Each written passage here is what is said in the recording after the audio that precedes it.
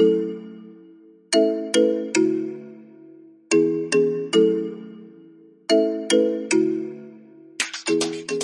you have your Bibles today, we're going to be looking in Acts chapter 20, and we're going to start in verse number 32. And so you can go ahead and turn there. And we are continuing our series today, Unshakable, and we are talking about God's call to us to be generous. Now, last week, if you were not here last week, you might wonder where we're going. So for the next, actually this Sunday and next Sunday, our focus for 3 weeks is on generosity, and we really believe that God has called us to be generous. So that's why we're looking in the text that we're looking at today. Now I want to start off by sharing just a story with you. There was a man named Ali Hafed. He was a Persian. He was a tremendously wealthy man. Now what was interesting about him is that he heard about all these guys going over onto the continent of Africa, and they were starting to find diamonds all over the place. And so he was wealthy, but even though he was wealthy, when he heard this, he wanted more. And so he sold all of his property, left his family, and for the next number of years, he went over to the continent of Africa, traveling all around, looking for a diamond mine. Well, he did this for years. He never found a diamond mine. He ended up dying totally broke. Now, here's what is interesting. It's tragic, but it's interesting about the story, is that the property that he sold, the guy who bought it happened to be riding a camel one day. He went across a stream. As he was going across the stream, he looked down and he noticed a rather large black stone. He picked it up, and it turned out to be one of the largest diamonds in the world. For a number of years, Ali Hafed's property that he sold was the largest and most productive diamond mine in the world. That would be me, right? I mean, that's the kind of deals that I make. Now here's the thing that is interesting about that, is Ali Hafed was a guy who was already wealthy, but he wanted more, and so he left what was right in front of him the entire time, searching for more, and he ended up broke. Now that is how a whole lot of people end up living their lives. We're not content with what we have. We don't understand what we've been blessed with, and so we leave behind what we have, going elsewhere, searching for more, and we end up broke. Now today, as we continue our series, The Call to Be Generous, we're going to see the Apostle Paul sharing with us just a really important lesson today. And that is this, that generosity, when God's people are generous, that God brings joy. So being generous is something that will transform your life, and it'll bring joy into your life. So that's why we're looking in Acts chapter 20, starting in verse number 32 in just a few moments. But as you read through this, you'll see that Paul was speaking to a church, a particular church in Ephesus. And it says that as he was speaking to them, that he was gathering with the elders of the church. Now what are the elders of the church? Now this is free stuff right here. This doesn't have anything really to do with the lessons, but I just want to share this with you. I believe that whenever you look in the Bible and you see the term elder or pastor or bishop or presbyter, I think it's all speaking of the same office. And so this is a group of people that the Apostle Paul was sharing with. And Paul knew at this point that he was going to be arrested. He's going to go to Rome. He knew he was going to die. And so he's sharing with this group of people in our scripture really sort of like his last message to them. And he wanted them to be on the right track. You know, when he leaves, he wants them to continue on in the faith. But the message he shares with them is a message about the importance of being generous. That as believers, that God has called his people to share. And whenever you do that, and Paul says it leads to joy. Okay, so then here's my question. Well, how's that possible? You know, how does generosity lead to joy? And I really believe this. I believe Paul shares with us today in our scripture some insights about how generosity leads to joy. And so we're just going to take a look at that. And if we're going to find joy in generosity, then it begins with this for us. We have to spend time in God's Word. And Paul stresses the importance of believers knowing what God's Word says. So I want you to look with me in verse number 32. Paul wrote, "And now I commit you to God and to the message of his grace, which is able to build you up and to give you an inheritance among all who are sanctified." All right, you see that there? He says, God will give you an inheritance. Now, Paul was speaking here. He's speaking to the leaders of the church. But this is a message that's not just for leaders of the church. It is a message that's for everybody inside of the church. And if you look in the preceding verses, Paul talked to the church. He said, listen, I want you to know what I have done for you. Paul said, I have given you my time. I've given you my service. I have basically given you my life. I've given you everything I know to give, and now I commit you to the Lord. Now, what does that mean, to commit you to the Lord? Well, that phrase simply means this. Paul's like, I am now praying for you, and I'm going to ask God to provide for you.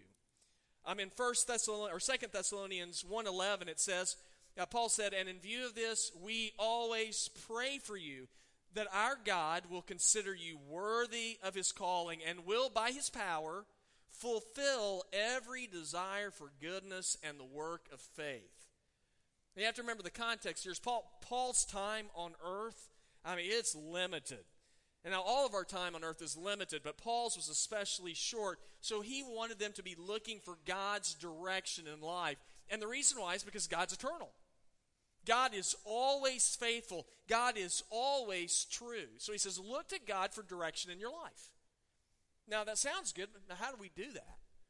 Well, I think there's a couple of ways. One is you talk to God. If you want direction from God, talk to him. Another word we use for this is we call this praying to God. Y'all, I want you to know this. Every week, I seek direction from God, and I pray for you. I pray that God will protect you. I pray that you will be faithful in your walk with God. I pray that we together as a church, that we will be a light to this community representing Jesus. And so that's one way that you seek direction from God. You pray, but another way you seek direction from God is you want to look into God's Word. You want to know what Scripture says. So why do I want to know what Scripture says? Well, because of what it is.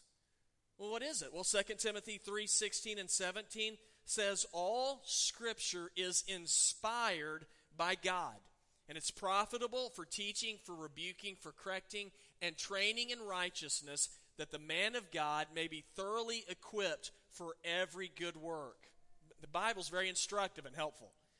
Jesus said about it in John 15:7, he said, if you remain in me and my word remains in you, he says, ask whatever you want and it will be done for you.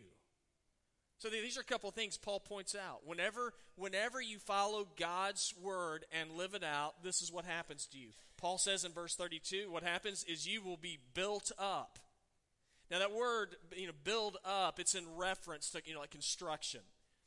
So it's laying a foundation. So God's word lays a foundation in your life so that you can build your life on it. You can put walls on it, a roof over it. It's going to cover you. It's going to protect you. Build up means to establish, to make firm, or permanent. Okay, then that's what God's word does for us. And so that's why we want to spend time in God's word. You see, God's word shares with you promises that God gives his people. It shares with you hope. You know what some of the promises God's given to us? John 3:16, it shares with us that God has given us an inheritance of eternal life. That's good stuff. Another scripture points out to us in Revelation 21 that there is going to be a day when God is going to get rid of every heartache that man knows. You might think, well, what does this stuff have to do with generosity? I think it has everything to do with generosity. I think it has a whole lot to do with generosity. See, I really believe this. I believe a lot of people struggle with generosity because they think if I am generous with others, then it means that I have less.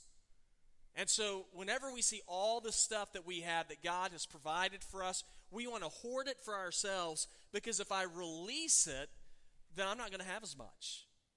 And so it's very easy for us to be selfish. But if we live like that, I think part of the reason why we live like that is because we don't know what this book says. We don't know what the promises that God has offered to his people. And a lack of knowledge is always destructive. Let me try to give you an example. Now, I'm not condoning gambling, so y'all don't write me letters or anything about this, but I'll share with you a little gambling story.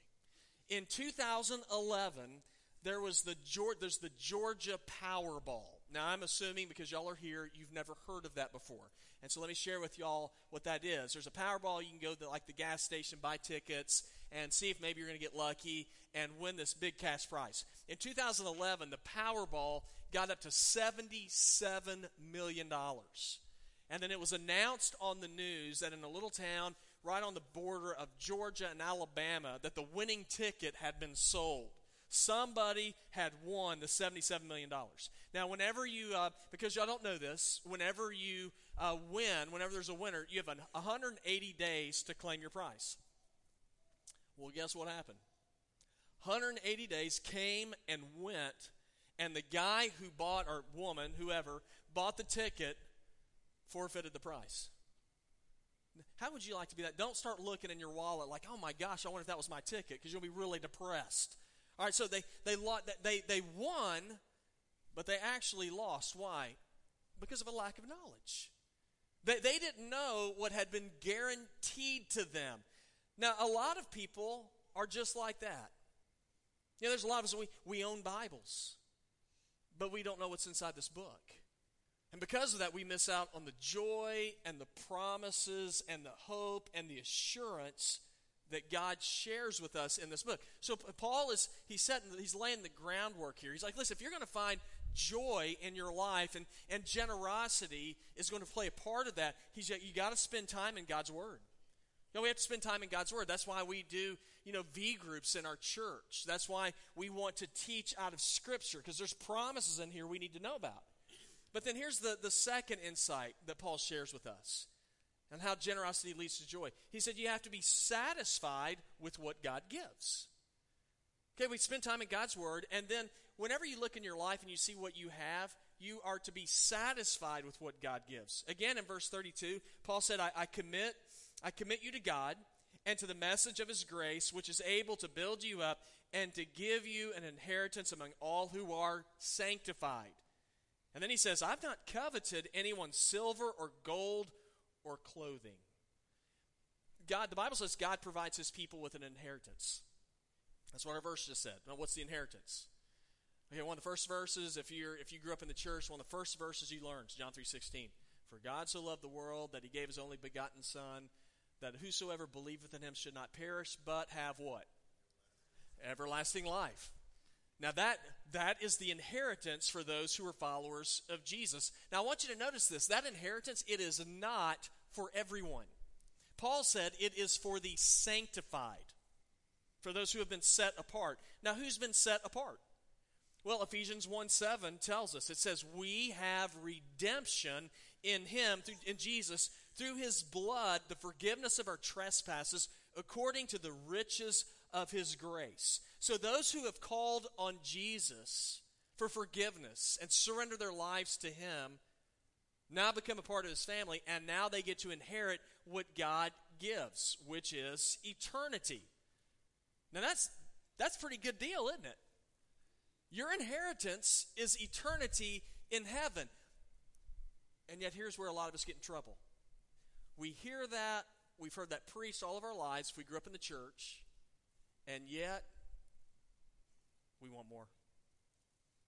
Yeah, I got eternal life, but I want more. Now, typically, what is the more? Well, typically, the more is stuff. I want more stuff. Jesus has given me eternal life, but I'm not real satisfied with that. How crazy is that? I want more. I want more stuff. Yeah, and we sometimes we even preach this in the church. I don't know if y'all have heard this term before. I don't know if you heard of the prosperity gospel before. Let me give you just a little definition of prosperity gospel. It is a belief that a financial blessing and physical well-being are always the will of God, and that faith, positive speech, and donations to religious causes will increase one's material wealth. Now, I want to say this. There is not anything wrong inherently with material wealth. I don't believe that. It's spiritual. There's nothing wrong with it. Where I have a problem is if you say that a person is not in God's will if they don't have wealth or if they don't have health. Now, I got a real problem with that. That is not biblical. I struggle with that when that is being taught. So to say that if you don't have wealth and you don't have health means you're outside of God's will, then here's what I believe that we are doing when we say that. We are saying God is not enough. That I need more. And a way that I have joy in my life is, yes, it's Jesus, but it's also stuff. When I look in Scripture, here's what I learned. Jesus is enough. Look at what Paul wrote in verse number 33. He said, I don't covet gold, silver, or clothes. Why not? Because his primary focus in life is not stuff.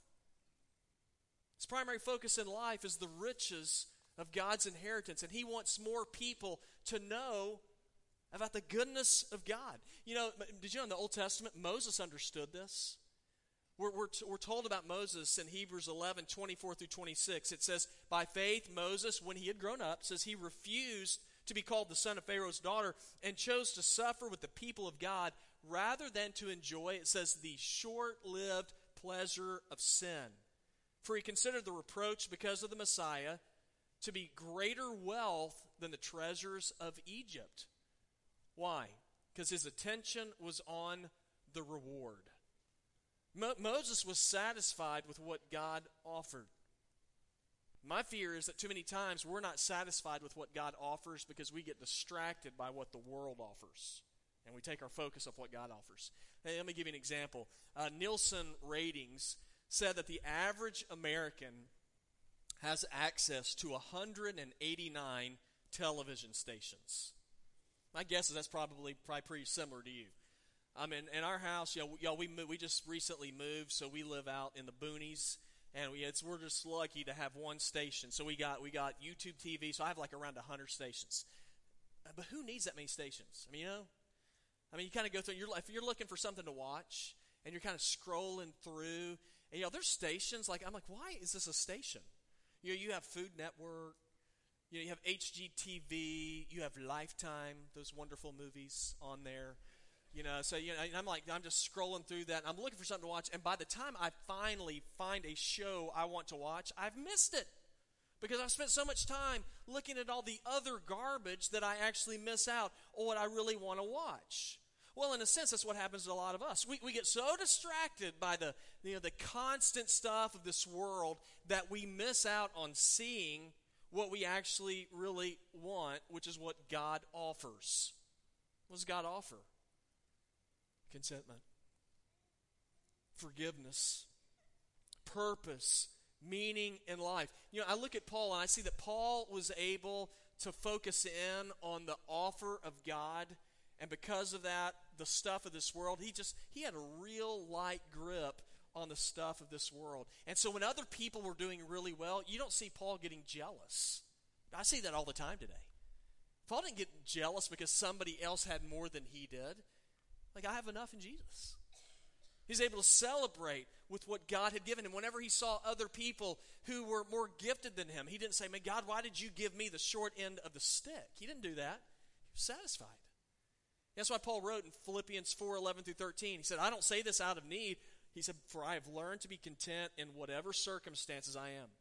I know both how to have a little and how to have a lot. In any and all circumstances, I've learned the secret of being content. Whether well-fed or hungry, whether in abundance or need, I'm able to do all things through him who strengthens me. And he had joy. I said, y'all, generosity leads to joy. But for that to happen, there's some insights that we need, that we see Paul points out to us. First of all, spend time in God's Word. The second thing he points out is be satisfied with what God gives. And then here's where the joy comes in generosity. He says, and then share what God provides for you. Share what God provides. Now, look with me in verse 34. He said, you yourselves know that these hands have provided for my needs and for those who were with me. He said, in every way, I've shown you that by laboring like this, it's necessary to help the weak and to keep in mind the words of the Lord Jesus, it is more blessed to give than to receive. Now, I really think this is one of the neatest things about Scripture. And that is this, that there are blessings that come with people who are generous. Now, I'm sure that a lot of you already know this, but the Jewish people have been chosen by God. They are a chosen people. They are a special people before the Lord. We get this all the way back in the book of Genesis. In Genesis 12:3, it says, I will bless those who bless you. I will curse those who treat you with contempt. And all the peoples on earth will be blessed through you. So God has just graciously blessed the Jewish people. But he blessed them for a reason. And we see this in Romans 1:16. It says, I'm not ashamed of the gospel because it's God's power for salvation to everyone who believes. And it says, first to the Jew and also to the Greek. So here's the idea. Salvation, first of all, came to the Jewish people, that message, not for them to hoard it and keep it for themselves, but for them to take the blessing that God gave them and to share it with other people who are Gentiles, like my guess is, like most of us are, so that we can hear the message of salvation and be changed. Village Church Christians, we have the same message. God has given us the message of the gospel, not to keep for ourselves, but to share. He's given us the blessings of finances, not for us just simply to hoard for ourselves, but also to share. Our focus in life is not to be about getting. As a Christian, our focus in life is to be about giving. Now, why is that? Because that is an attitude that's Christ-like. I mean, you are like Jesus when you are generous, because everything about Jesus screams out generosity. So we're called to be generous. Now, I'm going to be honest with you. Being generous is not easy. I mean, that's why Paul said, if you look in the verse we just read, Paul said that he had to labor to do this. Okay, now another word for labor is to toil. Now, I don't know about y'all, the word labor seems a little nicer. Doesn't toiling, honey, why don't you go out and toil in the yard? I'm like, oh, that's like the last thing I want to do. I mean, you say the word toil, I automatically think, I just sweat. You sweat and you're sore and you're like, this is awful. Paul says generosity is toiling. Ugh. Y'all, just check me out. If you use the word toil, I'm not going to do it. I'm like, I don't believe in that. Okay, so then I look at that, but then I say, well, why would I want to do that? Well, look how it ends. Look how it all ends. If you look at the very last verse, so we just read verse 35, Jesus said, it is more blessed to give than to receive. The word more in English, it means greater and to a higher degree. Now, y'all, I'm all about, I want to be blessed. But then Jesus says we can take it to another level. How would you like to be more blessed? Doesn't that sound good? You're blessed, well, I'm more blessed. I mean, that is a totally different degree. Now, how do I get more blessed? Give. Be generous. Have you ever experienced being more blessed because you were generous? Yeah, I love this story. There's a story told about an American soldier right after World War II, and he was in London. He was walking down the street, and he said he saw a little boy that had his face pressed up against a donut shop. He should have come to our church, right? So his face pressed up against a donut shop, and there's all these donuts in there. He said he could tell the boy, he didn't have anything. And so the American soldiers kind of looked at him, and he walked in the donut shop, and he bought a dozen donuts. And he came out, and he just gave them to the boy. He said that boy just started pounding the donuts, just eating them. And he said, I walked off. He said, it made me feel good. He said, I'm walking off. He said, that little boy caught up with me and was grabbing on my coat, yanking on me. So I stopped and looked at him, and he said, Mister. I said, yeah. He said, are you God? I thought, you know what? Christians, let me tell you something. We are never more like Jesus than when we're generous. We are never more like Jesus than when we give. Giving is the character of God. Psalm 37:4 says, "Delight yourself in the Lord, and He will give you the desires of your heart." In John 3:16, we see that God gave us the very best that he had when he gave us Jesus. In Matthew 7, Jesus said, ask, and it will be given to you. In Ephesians chapter 4, Paul talks about the grace that God gives. Generosity will get people's attention because it's so rare. And that's who we're called to be. As Christians, generous. There's a story in Fortune magazine a couple years ago about Hillcore Corporation. They had a tremendous year of business. They have 1,380 employees. The year was so good that they gave every employee, regardless of what they did at the company, a $100,000 bonus at the end of the year. And I see some of y'all are like, you're getting your resumes ready right now, right? That ain't bad, is it? And so one of the people that worked for them said, when we got that, and they said the company always treats us well. Whenever we got that bonus, he said, man, I tell you what, it motivates me to give 100% every day for this company. And I thought about that. I was like, yeah, that's impressive. I thought think about the bonus that Christians have been given. Right? We've been given the bonus of all bonuses. Forgiveness. And a promise that we have life after death. Now, if that's true, do you think that we ought to give 100%?